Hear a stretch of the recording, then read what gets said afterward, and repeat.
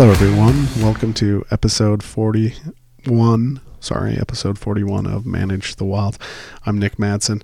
Today we're going to talk about the use of hunter-harvest in managing wild animals.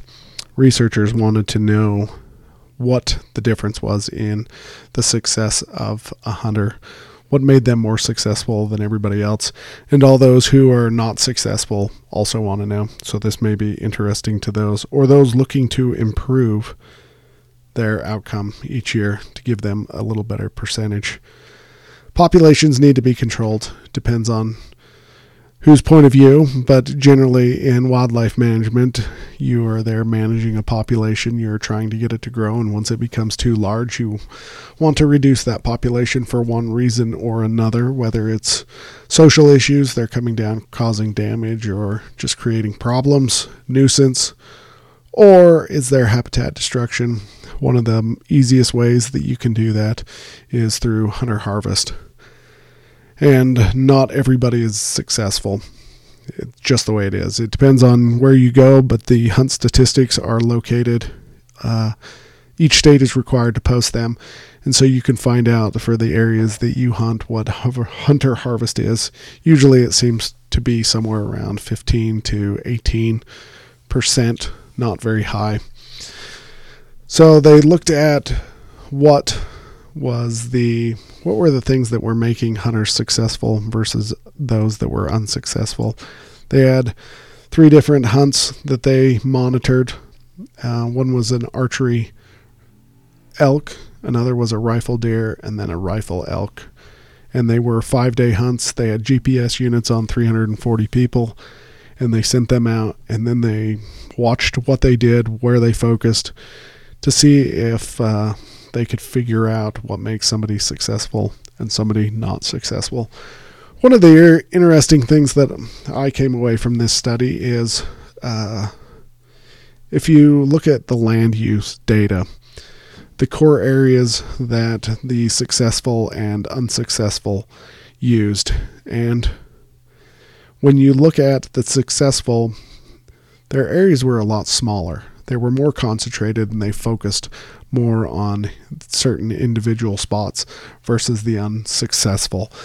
Looks like the unsuccessful people came across something, they didn't see anything, so they moved to another location, and their overall footprint in the area was massive. Even though it was within the same area and the same 5-day window, if you look at the data, the unsuccessful just moved a lot more.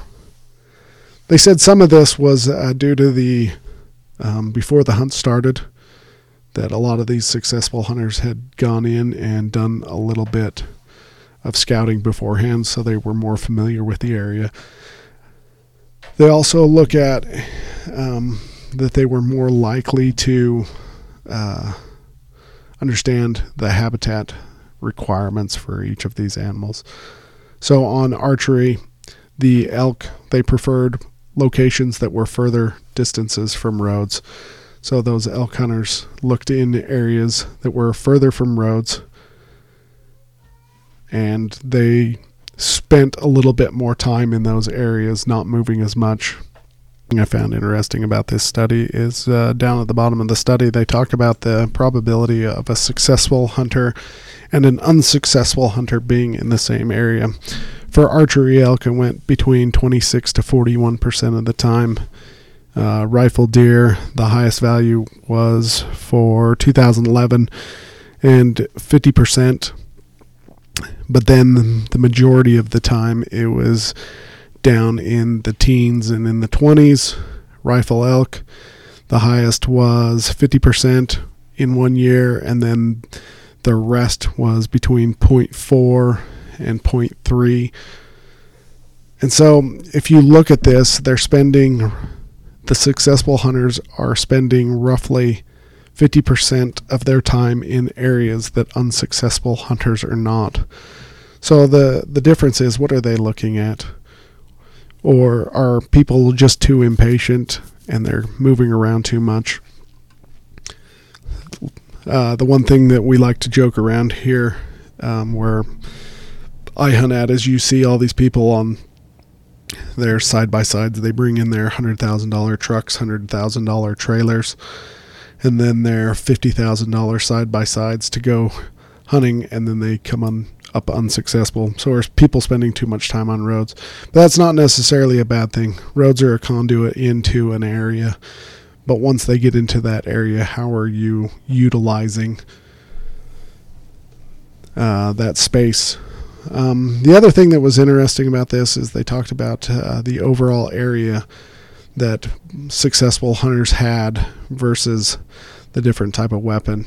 And successful hunters obviously had a lot smaller areas if they were in archery versus rifle, and it just breaks down to the different type of weapons that they were using. The difference in space use was crazy though. The amount of land or area covered by unsuccessful hunters versus successful hunters. In the elk rifle, unsuccessful hunters averaged covering an area of 1,178 hectares, or 16% of the entire area. That's massive. In the successful archers category, they averaged 104 hectares versus the unsuccessful, which covered 681. The difference that these successful and unsuccessful hunters had was once successful areas found an area, they honed in on that area and they were persistent at staying in the area. They understood the habitat a little better and they just knew it better. I remember working at a check station once, and you hear it all the time. Every time you're working at a check station, somebody's coming in, they're either excited or they're just upset. A gentleman came in and said that he had driven across the entire area and hadn't seen a dang thing. And it just kind of always stuck with me. Why don't you stop? Why don't you get out in glass? Why don't you just do anything but drive 50 miles an hour? I think a lot of times people buy these really expensive side-by-sides and they have to justify their use. And so they just pin it to win it. If you have people around you who are successful consistently, not just once every 10 years, but they're consistently finding animals, getting in on those stalks and putting animals down, it'd be best to just pick their brain, ask them questions, but not just overall questions like what area or what canyon did you go into. It needs to be more refined. What led these people to pick the exact things that they pick for? There's a bunch of hunting shows and there's a bunch of different guides out there, and they all talk about different things that they look for. Randy Newberg is one of those guys. When you listen to him talk, he's always talking about when he's hunting elk, look for the burns. So he has a very distinct thing that he is looking for, and it can be pinpointed. And there's multiple apps, multiple maps that you can look at to find those burns in those areas. But that's exactly what he's looking for. He's looking for those areas that have had recent burns within the last couple of years.